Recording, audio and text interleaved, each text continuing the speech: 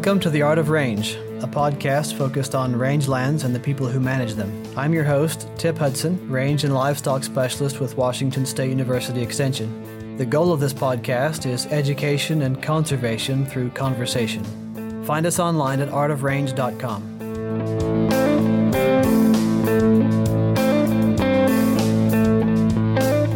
We left off our interview last time talking about the disparity between the ratio of tax payments to government services between ranches and ranchettes and other manifestations of rural sprawl. For those who did not listen last time, I'm visiting today with Dr. Richard Knight from Colorado State University. Rick, welcome back.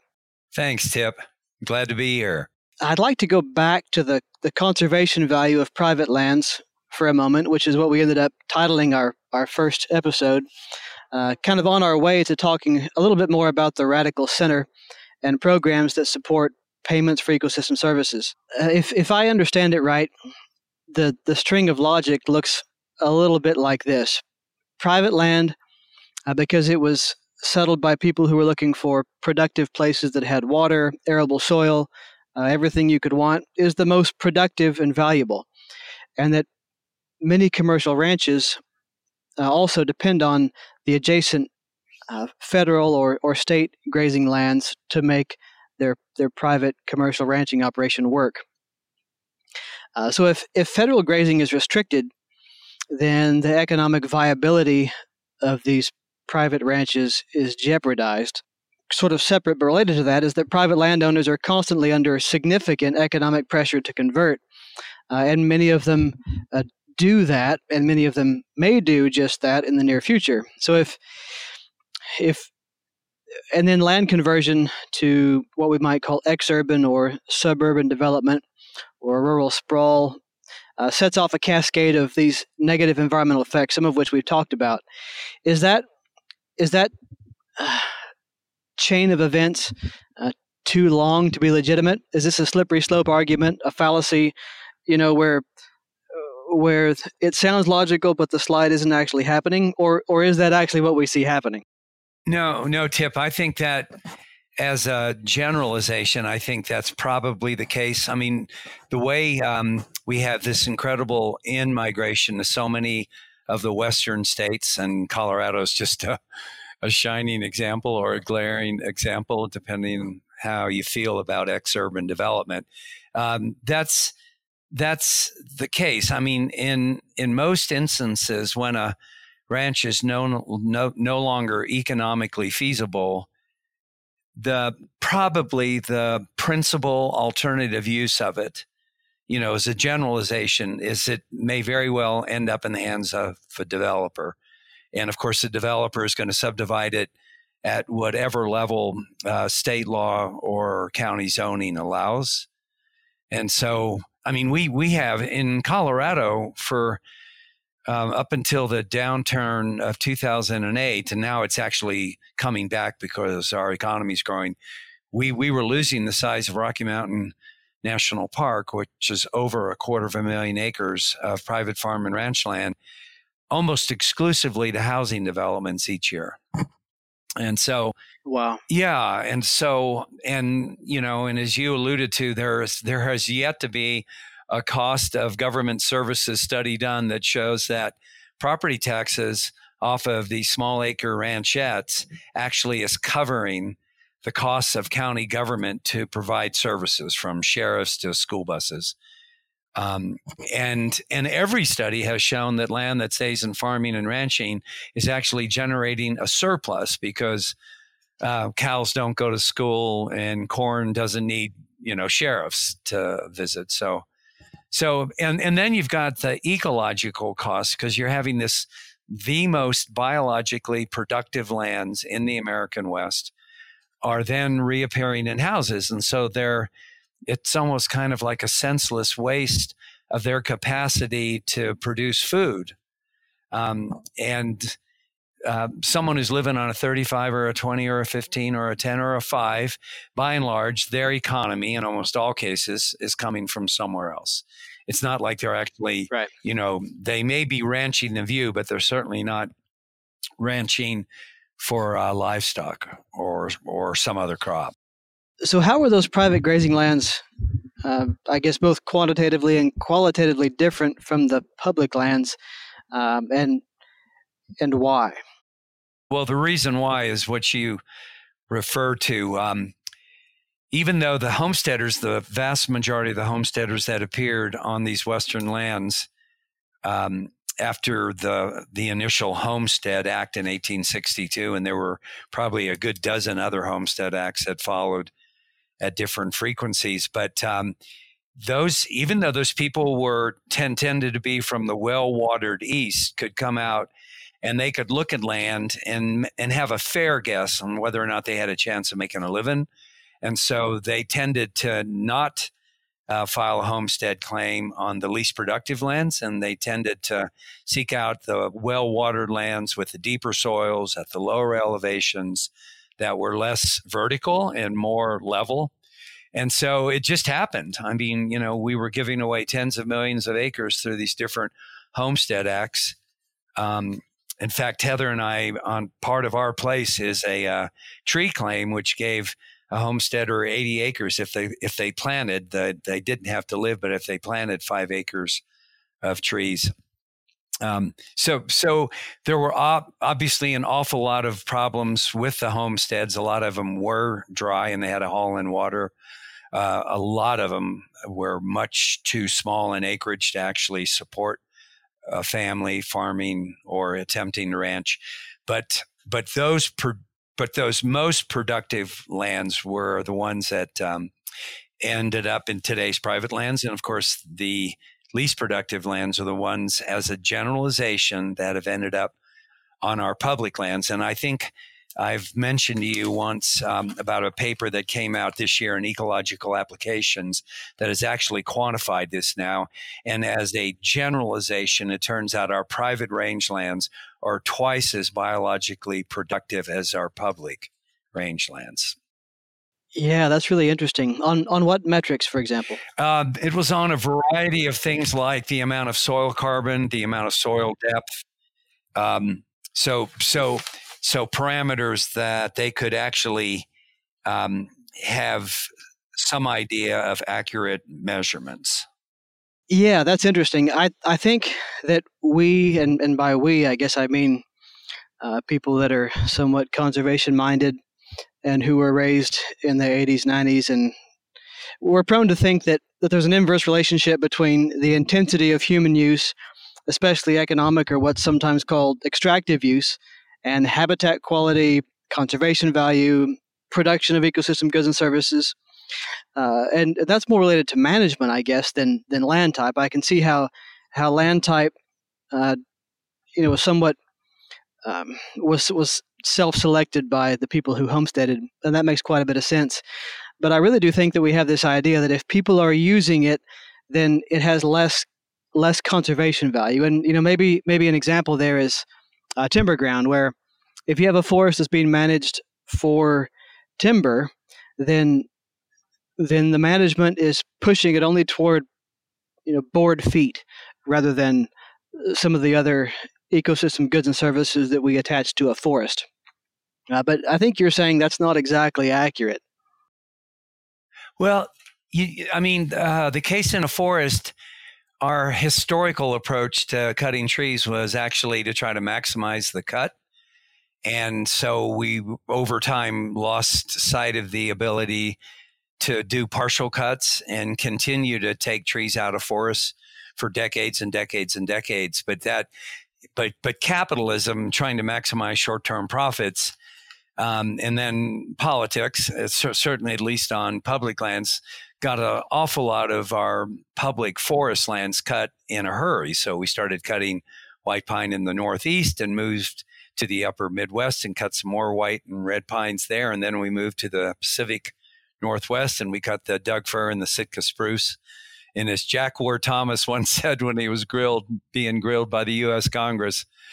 Congressman, we didn't run into the spotted owl. We ran into the Pacific Ocean. So they just cut and cut and cut. The interesting contrast between cutting trees on forests and grazing grass on rangelands is that grass grows on an annual basis. And that, I think, is just possibly the major reason why livestock grazing, as far as Western cultures go, has been the longest land use that the American West has yet to see.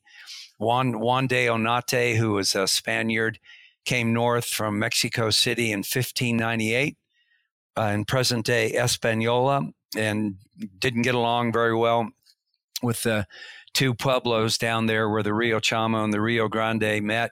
And so he moved a few years later and created the town of Santa Fe. But so since 1598, these European descendants have been grazing livestock in the American West.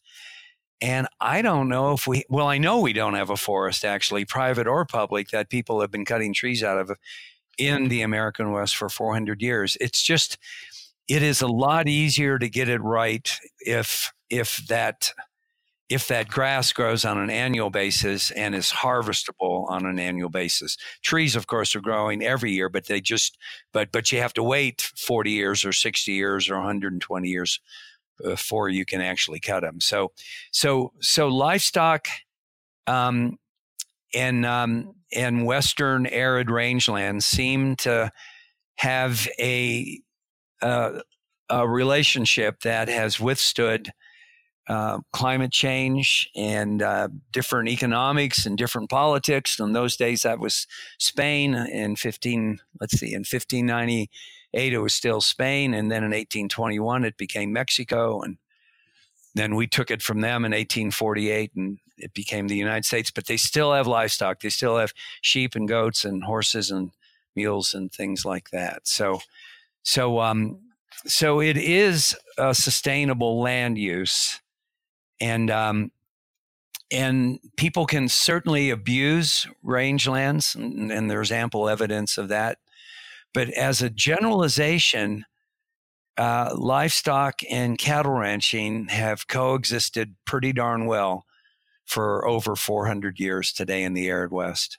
Yeah, and I would probably, this is something that I feel I could back up with, with published science, but I still maintain that there's this hard link between ecology and economy and ranching that is pretty significant. And my forestry friends may disagree with this, but I can see how in a forest you can manage pretty strongly toward one management objective, but on rangelands, for the most part, with the exception of maybe some true strict shrublands, in general, if you're managing for maximum heterogeneity, maximum biological diversity, that is almost always good for forage production and for animal health. Does that seem like a fair characterization? Yeah, and that graduate student study that was conducted at Colorado State, it was Jeremy Maestas and Wendell Gilkert and myself, where we actually compared neotropical migratory songbirds, carnivores, and plant communities on protected areas without livestock and on working cattle ranches at the same elevation, the same soil type, the same plant community. We found out that in all those cases, the carnivore and songbird communities, as well as the plant communities, did better on the cattle ranches. And part of that is our public lands oftentimes, for a variety of sort of socioeconomic reasons, don't have an active management stewardship plan on them because they're understaffed. Whereas cattle ranches have these families that actually live on the land, and they're watching the plants and the soil and the climate and the livestock and the water and all those things. And so you actually see them, stewarding the land and taking care of the animals at the same time. So it's not surprising. And I have to say this, I don't mean this in a negative tone, but a lot of our public land managers didn't necessarily grow up in an ecosystem in which they grew up learning from somebody who might have had 40 or 50 or 60 years of experience paying attention to how soil looks during dry times and how water can fluctuate and how the climate puts particular pressure on a piece of land at certain times of the year, and indeed might not even know the names or the difference between a cool season grass and a warm season grass and an annual and a perennial grass. So ranchers know those things, because if they don't, they often go out of business. And so in some ways, it's almost like a near indigenous base of knowledge that you can't learn on a YouTube video. And you can certainly be exposed to it in a good college range science program. You can definitely be exposed to that. But it's hard to substitute that for maybe the intergenerational slow knowledge that comes on these family ranches that may have been in the family for over 100 years or 60 years or even 40 years at times. So again, I hate talking in these sweeping sort of generalizations, but dare I say that our private rangelands maybe are better stewarded than our public rangelands for a variety of reasons that I've touched on. Yeah, and speaking of generalizations, I want to quote from the paper that you published in Rangelands from your keynote speech, Ranchers as a Keystone Species in a West That Works. There's a reference to a study which you referenced in our first episode by Dr. Stolgren. In the paper, you say that livestock grazing on public lands is believed by some to threaten biodiversity, but is it? One of the most thorough analyses on the ecological effects of grazing on public lands compared 26 long-term grazing enclosures with similar ungrazed areas on national forests in Colorado, Wyoming, Montana, and South Dakota, 5 states.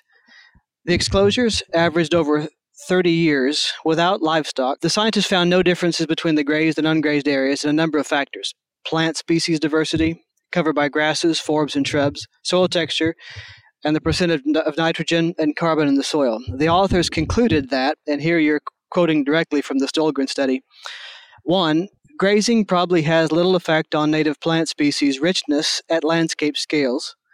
2, grazing probably has little effect on the accelerated spread of most exotic plant species at landscape scales. 3, grazing affects local plant species and life form composition and cover, but spatial variation is considerable. 4, soil characteristics, climate, and disturbances may have a greater effect on plant species diversity than do current levels of grazing, which is something that I would say was also backed up by Nathan Sayre's book, which examined a century and a half of literature. And 5, few plant species show consistent directional responses to grazing or cessation of grazing.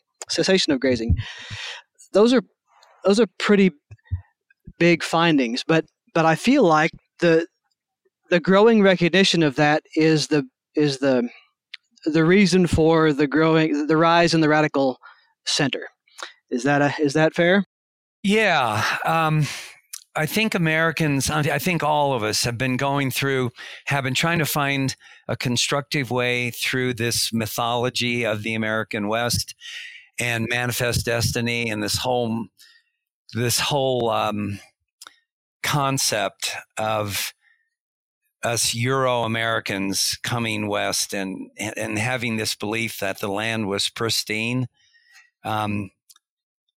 Ecologists have been gradually increasing the sort of tempo and trying to remind us that almost all ecosystems are disturbance prone. And so actually you need to disturb a forest periodically or the forest will turn into something different, and you need to disturb a grassland, a shrubland, virtually all ecosystems. Even a riparian ecosystem needs to be flooded periodically or the plant community composition changes. And so we're starting to come to the grips with the fact that most of these iconic Western landscapes are disturbance-prone ecosystems. That's the way they co-evolved. And that humans now we're the sort of dominant player in most of the West, we have a responsibility to pay careful attention that disturbance does actually periodically happen. We have to we have to find ways to periodically flood our rivers. And I know this is causing a little bit of heat in the heads of some of our listeners because they're thinking, I don't want my home flooded out. But we're also starting to realize our forests need occasionally to be burned. And that's, of course, causing a little bit of consternation with some of the listeners. And it turns out our grasslands and shrublands need to be disturbed with fire as well as grazing. If we can accept these things, it turns out Walt Disney had it wrong, but he did a far better job of educating our American publics than did ecologists. It's not the balance of nature. Nature is in a state of flux. It's actually the flux of nature. And that's just hard for us because we're seeking symmetry and balance and harmony in things. And then all of a sudden these darn scientists have to tell us, well, I'm sorry, we got all these beliefs from the mythology of America and Manifest Destiny and all these things. And then Walt Disney showed up 60 years ago and started, telling us that fires are bad and Bambi's going to be hurt, and that it's this balance of nature. Nature stays in a balance, and then humans show up and they kick it off the pedestal, and it's imbalance, and humans are bad. It turns out humans can do things poorly, and they can also steward lands. I mean, we can overgraze rangelands, and we can graze appropriately rangelands. And I like to tell my students, just to be cautious, we can overrest rangelands. If we take away those disturbances, for example, such as grazing and fire, you're still going to have an ecosystem out there, but it isn't going to be what you wished it was or what it had been. So this is sometimes almost too much to bear, to hear all this, that it's really nature is in a constant state of flux. I'll tell you one thing, though, Tip, it's getting easier for Americans to believe this now because of this onslaught of climatic events. All of us are just witnessing, these catastrophic changes, catastrophic rains and flooding, catastrophic fires, catastrophic droughts. So maybe, we're trying to develop a different conceptual model of how nature works. Yeah, and I think even if that, regardless of what people think about global warming or global climate change, climate uncertainty, we can call it lots of different things. Even if the average fire return interval on Western rangelands was 50 to 100 years, if we had that would mean that on average, and I realize you never have an average year, on average you'd have roughly 100th of the Western acres on fire every year. And, if we've been successfully suppressing that for some time, we shouldn't be surprised if there's a little bit of catch-up that is happening right now. Well, there's actually a really interesting paper that just came out in the journal Environmental Research Letters. And what they did was compare forests versus rangelands as carbon sinks for trying to sequester CO2 and minimize the greenhouse gases accumulating in our atmosphere. And of all things, and this is very counterintuitive until you realize the present state of fires today in the American West, they're finding now that grasslands and rangelands in California are more resilient carbon sinks than forests. And this has been a shock because everybody understands that forests, a tree is virtually carbon. But what is happening, what is happening now is our forests, fortunately or otherwise, are burning the bigger fires, and they're burning more often. And part of that, is putting out fires for 40 to 60 years. And part of it is a changing climate. It's hotter and it's drier. And then they found out, because when you have grass and rangelands fires, most of the carbon in rangelands is sequestered in the soil and in the root of the plants. And so it's the above ground stuff, just like in a forest that burns, but most of the carbon in rangelands is now actually below ground. And so this is something that, I'm sure foresters are saying, nah, that's a bogus study. But actually, when you look at where the carbon is in a forest, it's the majority, of course, is above ground. And when you look where carbon is in rangelands, the majority is below ground in the roots and the soil. So it turns out going into the future, rangelands are going to be a more dependable source of sequestering greenhouse gases than forests. And so I was really surprised when this paper was recently published. I think that's not insignificant. Related to carbon, there are a growing number of programs, both public and private, that are designed to make payments for ecosystem services. That incentivize good stewardship rather than incentivize non-production. And like the Conservation Reserve Program, CRP morphed over time, but the original impetus was taking marginal land out of crops and planting it to something that would stop soil loss. Now, stopping soil loss is a good goal, but I think we can do better than that. And in fact, we do. We do better than on all healthy range and pasture lands. And these payment for ecosystem services programs are set up to reward good management and leaving intact wildlands, pasture lands intact.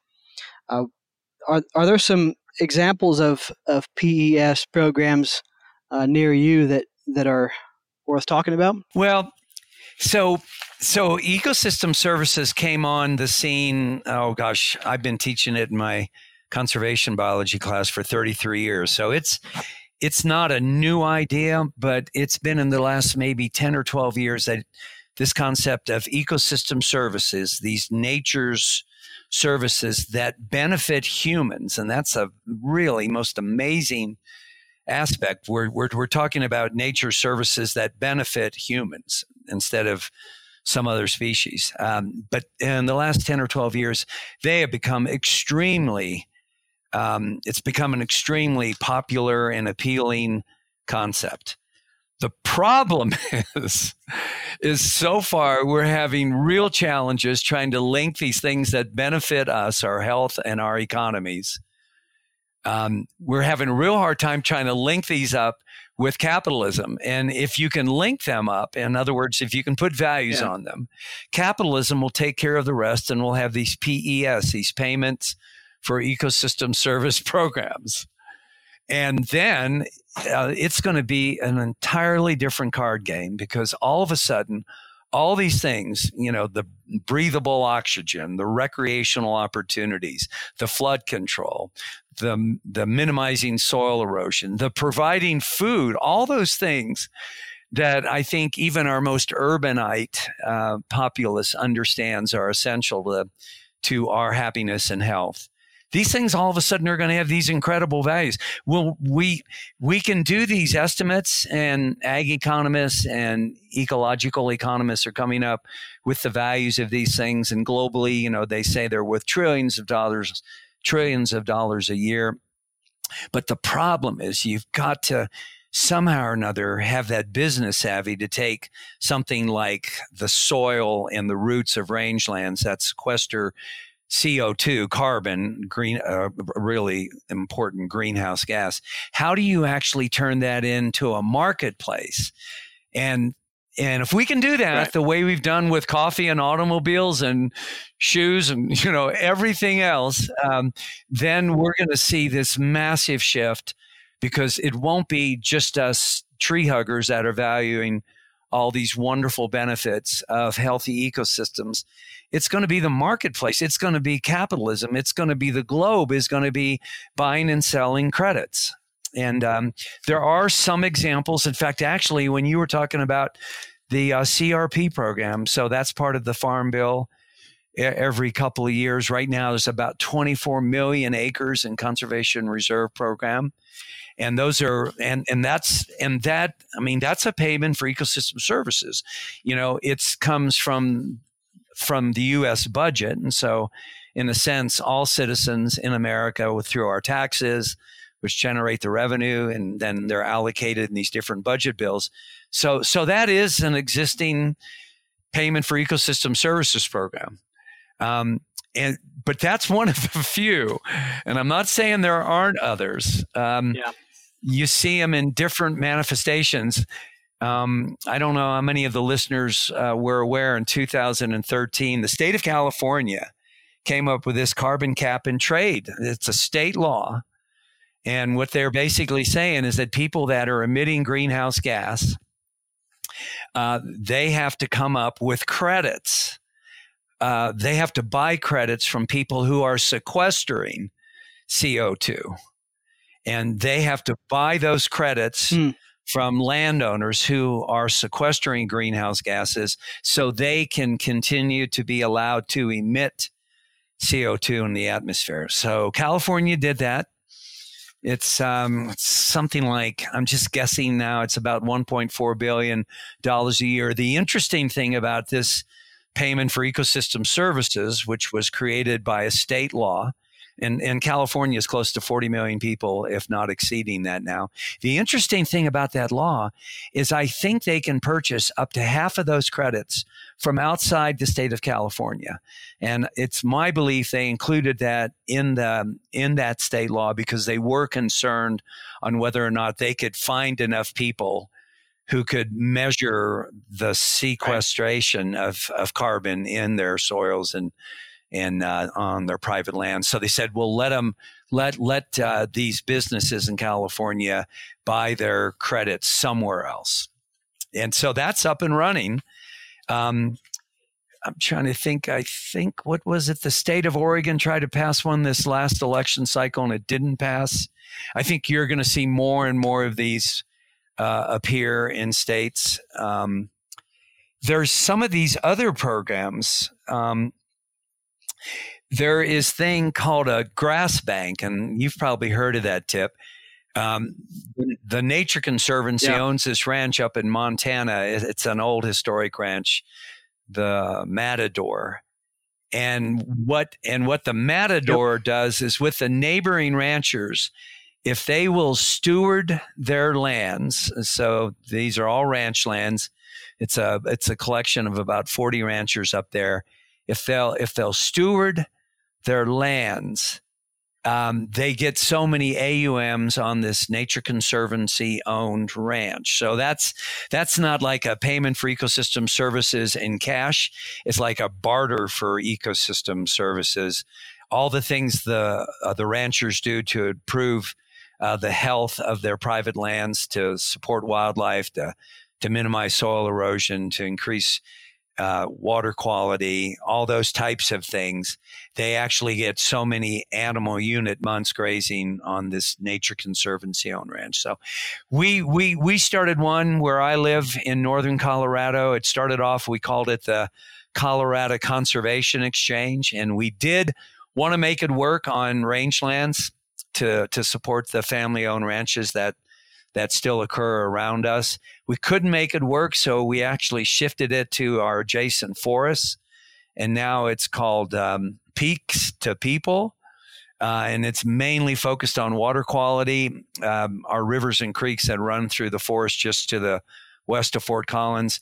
There are people trying to do these around the world right now. You know, the Nature Conservancy is developing water funds. In other countries in the world, they're developing these water funds here in the United States. A lot of people. I mean, it's such a classic American challenge where you've got the energy and the creativity of Americans and say, my gosh, this is an untapped market. So what we have to do is somehow or another put the pieces together and allow that power of capitalism to actually do good things for nature, to put some cogs and wheels into that economic juggernaut called capitalism. So it's now actually conserving the things heretofore it's overdeveloped. Yeah, that makes me think we've mentioned quite a long list of things that could be included in this general category, this umbrella of ecosystem goods and services. In a 2011 paper, that you wrote. Josh Who was Goldstein. that with? Josh Goldstein. You define some of these services. You say that ecosystem services are the benefits that people derive from nature that support and fulfill human life. I think it's interesting that the paper acknowledges that human life is about more than just meeting our nutritional requirements and having shelter. But it goes on to define ecosystem services based on 4 general categories that were outlined by the Millennium Ecosystem Assessment. One of those is provisioning services. Yeah, one of those is provisioning services. The second one is regulating services, such as carbon sequestration or water quality. The third one is cultural services, things like outdoor recreation, hunting, wildlife viewing, maintenance of traditional lifestyles. And then the fourth category is supporting services, things that support the other 3, things like nutrient cycling, soil formation, and net primary production. There was for a little while a carbon market on the Chicago Climate Exchange, and I don't know whether or not that has come back. But I think these are some of the things that people are being compensated for through conservation easements as well. Yeah, it's the Chicago Climate Exchange was selling carbon credits up and leading to President Obama being elected because a lot of speculators were thinking there would be finally a federal law passed. And there was a federal law passed, but it was for health care and not greenhouse gases. And so for a while, a metric ton of carbon, I think, was going for $14 a metric ton, and you could buy and sell them. And the Chicago Climate Exchange is still there, but it's moribund right now. It isn't active. But there is something that is stepping in, and this is, I know you're aware of this. So the Farm Foundation has created this program to incentivize conservation agriculture. And this entire initiative, it's multi-year, it's to actually incentivize conservation agriculture. So you're farming, you're holding onto your soil, you're increasing the quality of water, you're maintaining wildlife habitat, you're sequestering greenhouse gases and all these things. And they're having their first kickoff next week. It's going to be in DC. And they have an agenda which stretches out here. I'm checking the actual here on this thing. Well, it's stretching out a number of years. Mm-hmm. And they've signed up as partners McDonald's, General Mills, Cargill, the National Fish and Wildlife Foundation, the Nature Conservancy, and other sort of big players in what goes on between people and land. And they are, it's by far the most serious attempt on a sufficiently large scale to try to come up with protocols, because that's the other thing. When you think about it, if you're going to develop an economic marketplace, somebody's going to have to be coming up with protocols so you can make sure there isn't fraud going on there and there is quality in the products. So they're taking the long-term approach to this, right. And they're going to come up with the protocols, and they'll have different launches at different phases of this thing. By 2021, which is not that far off at all, they're going to try to achieve scale in priority areas in America.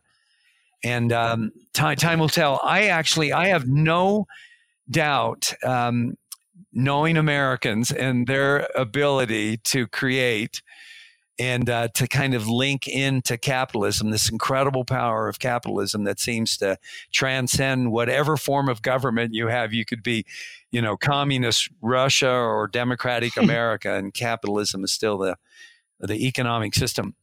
I'm absolutely convinced Americans are going to play a leading role in this. And decades from now, you'll probably see these payment for ecosystem services springing up from coast to coast, probably around the world. You'll probably have courses in business schools. There'll probably be an MBA with a concentration in payment for ecosystem services and things like that. In fact, it may very well sort of track that exponential increase in organic food. And you still remember, Tip, when you could go in any grocery store in America and you couldn't find an organic food item on a shelf. And today you go into the most large scale and commercial food chain, and there's going to be a lot of organic choices. So it's probably going to mirror that, be one of those things.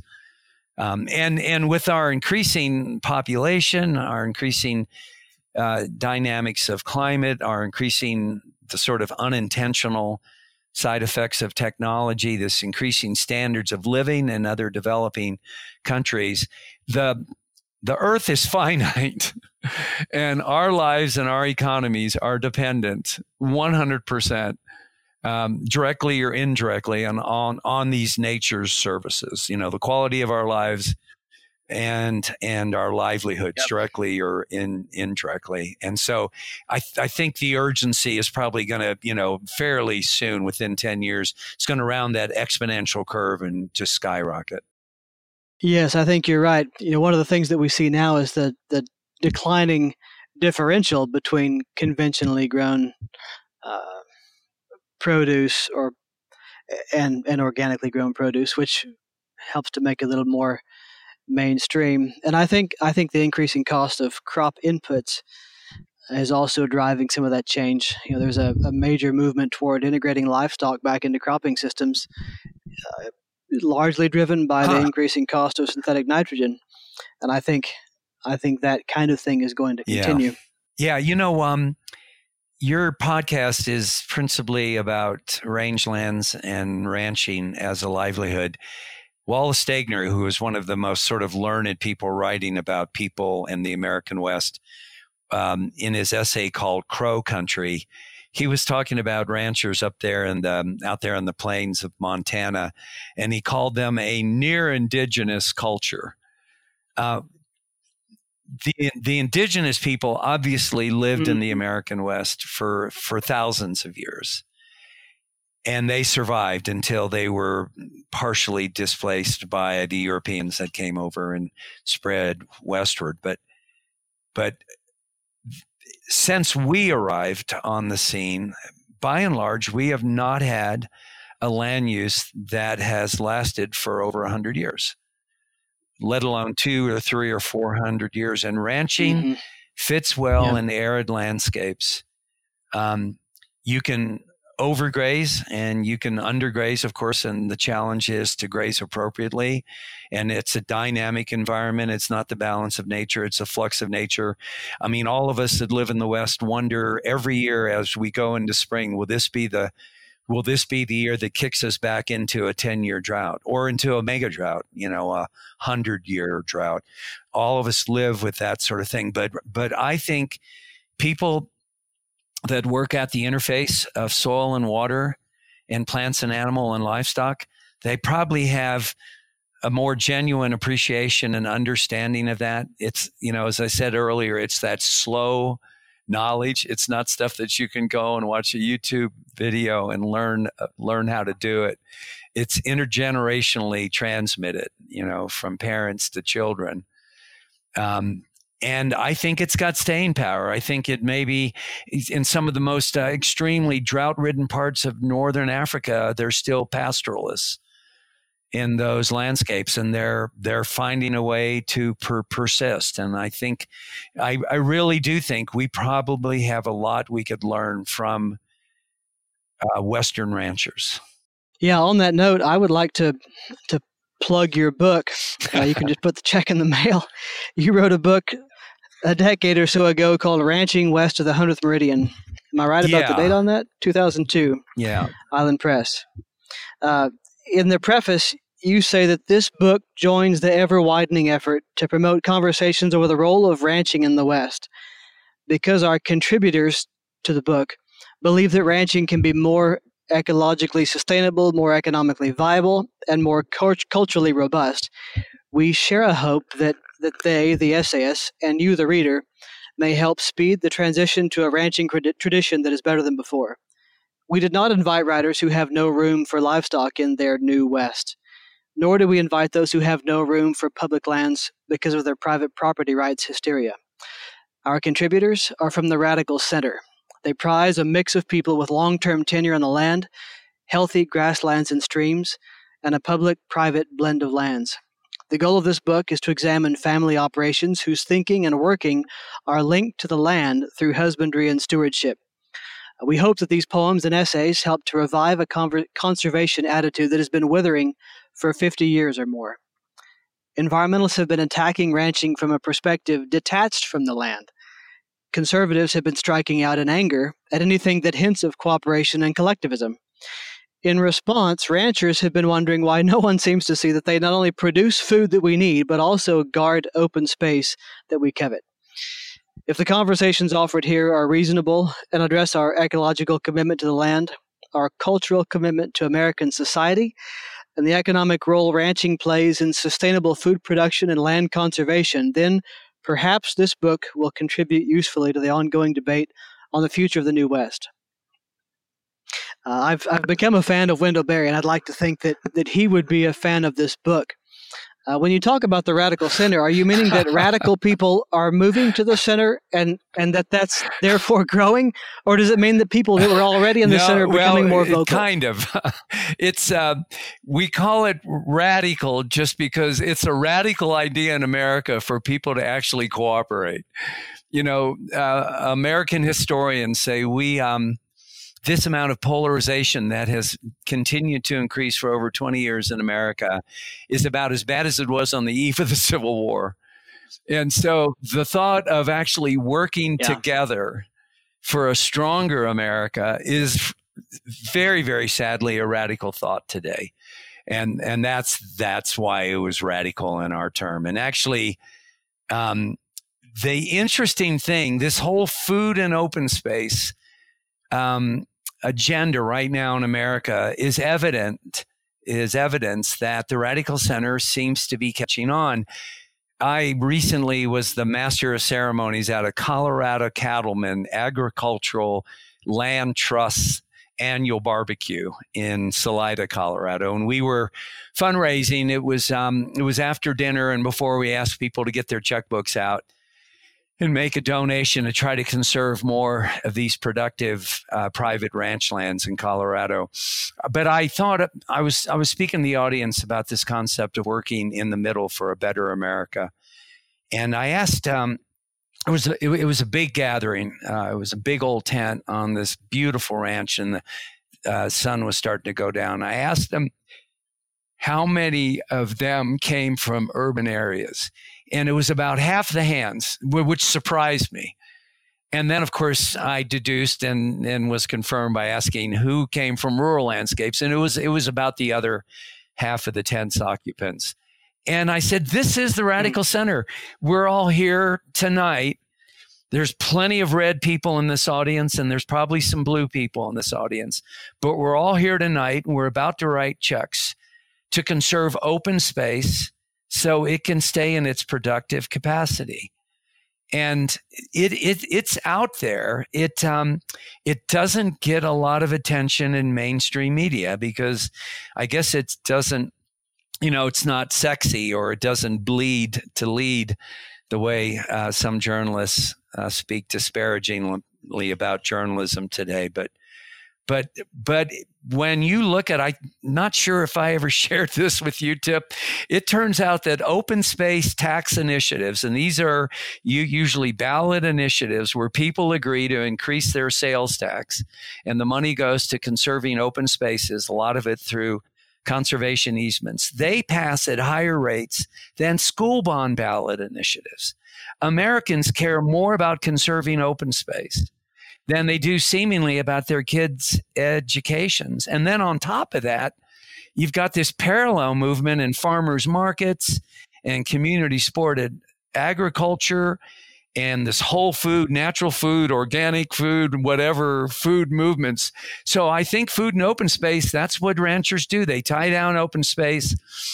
Those undeveloped, stewarded lands are generating ecosystem services that support our health, our happiness, and our economies. and they're keeping the land out of development. So, it's those developed lands that, of course, that can't produce ecosystem services. It's the stewarded open spaces that actually do. So I think, like you hint at, I think more and more of the red-blue tribes, the rural and the urban people that seem every year to be more intent on one destroying the other. When it comes to ranching as a land use and food and open space as products, I think there's hope in the radical center in the future of ranching. Yeah, I would agree with you.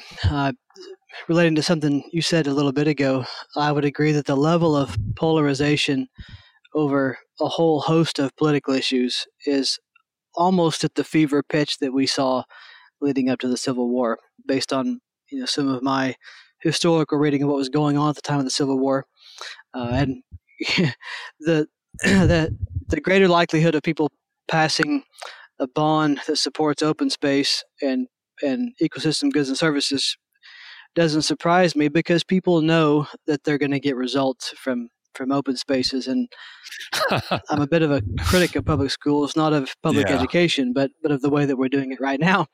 And that doesn't surprise me. In my own community, which is not very large, there have been numerous failed school bonds because people don't trust that they're going to get a result, that they're going to get anything out of that money. And I think that this is really encouraging people agreeing on food, on open space, and on maintaining intact ecological systems that really truly do provision human life in every way that we can think of. When we talk about, when you start defining and listing out the things that we include under ecosystem goods and services, it really is everything. And that's not a small thing. Just a quick question before we start to wrap up. What was the impetus for writing this book and for collecting some other authors to assist with this book, Ranching West of the 100th Meridian?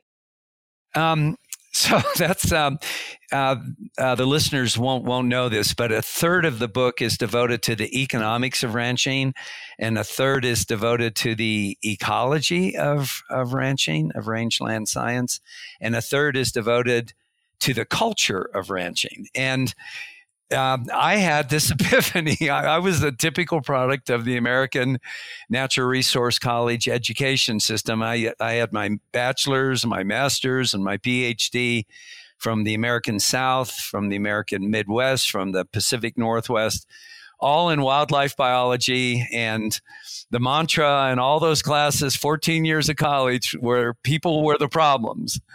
And we had to draw a line in the sand, like we were at the Alamo, and we weren't going to let people cross it and harm our nature and kick Mother Nature out of her balance. And I guess after sort of decades of being still keeping a hand in practicing conservation, I started realizing, and of course continuing to teach at Colorado State, I realized what was missing in our educational system. We were giving them the environmental, the ecological information, but we were leaving out the human dimension and the economic dimension. And I just, it actually took place at the National Cowboy Poetry Gathering. Gary Nabhan had done a book, and I had contributed a couple chapters in there on private lands, and the audience was really grilling us because they had a bunch of academics up there and so-called probably pointy heads and environmentalists. And all of a sudden it occurred to me, we just focus on the environment and we leave out people. Well, how successful is any conservation initiative going to be if it's not economically grounded and if it completely leaves out the culture and livelihoods of people? Well, what you're going to guarantee yourself, you're going to be in constant conflict. There's going to be you on one end of the rope in this tug of war, the ecological dimension, the wildlife biologists. And then at the other end of the rope are going to be all the people and their economies and livelihoods. And that's where it's going to end up, right? It's going to be this tug of war. And that that way of looking at conservation with just the environmental or ecological dimension is only half a loaf. I guess it's only 1/3 of a loaf. And that's just wrong. And so it dawned on me in this thing that I was pursuing, which was trying to understanding the ecological effects of ranching and realizing we're losing it because, this land is worth so much more an acre to a developer who's going to break it up than it is to a rancher who's grazing livestock. That I realized we've got to start in the same sentence, have the economic dimension, the human dimension, and the ecological dimension. And so that was truly a novel book. No one had done that before. Back in those days, they hadn't blended the three of them together. Conservation that works, in Wendell Berry's words, is conservation that works for people and for the land. And in Aldo Leopold's words, things that benefit one at the expense of the other are not conservation, they're something else. So if people grow poor and the land grows richer, that's preservation. If the land grows poor and people grow richer, that's exploitation. Neither of those are conservation. So the genesis of that book was this realization that we've got to stop teaching a single dimension because it's not enough. And in fact, we're educating all those kids. They're going out there and becoming conservation practitioners, and they're not realizing you've got to find balance between people's livelihoods, families and communities, as well as the ecology that you learn in college. And when you have those things in balance, I will say doing conservation that way is harder and it takes longer. But there's that saying, I'm not sure if you've ever heard it, if you want to go fast, go alone. If you want to go far, go together. And I have heard that. Yeah. And so that book was just an opportunity to blend all three of those equally important dimensions over a topic that I was hoping was going to succeed. I hope ranching continues to survive another 400 years as a land use in the American West. Well said, and I can't think of any better sentiment to close us out. If people want to purchase your book, we're gonna put some of the links to the papers on the show notes, both on the website and in iTunes. But if people want to buy your book, do you have a recommendation for where they should go to purchase it? Well, and so I guess I'm part of the global economy. I just Google, and I usually pick Amazon because they've got my credit card number, and then I buy the one-click thing. But yeah, you can Google it, and it'll come up. The book is sold out. What Island Press is doing now, it prints copies of it on demand. So it's still available. I still buy copies and give to ranch families that I meet. Well, that would explain why it took a week and a half for mine to get to me. I have not read the whole thing yet, but the preface and the introduction have me hooked. So I'm looking forward to reading that over the next couple of weeks. And thanks, Tim. Rick, I really appreciate your time. It's been a pleasure, and you're providing a really important service, and thank you very much for that. Thank you. Thank you for listening to the Art of Range podcast. You can subscribe to and review the show through iTunes or your favorite podcasting app so you never miss an episode. Just search for Art of Range. If you have questions or comments for us to address in a future episode, send an email to show@artofrange.com. For articles and links to resources mentioned in the podcast, please see the show notes at artofrange.com. Listener feedback is important to the success of our mission, empowering rangeland managers. Please take a moment to fill out a brief survey at artofrange.com. This podcast is produced by Connors Communications in the College of Agricultural, Human, and Natural Resource Sciences at Washington State University. The project is supported by the University of Arizona and funded by the Western Center for Risk Management Education through the USDA National Institute of Food and Agriculture.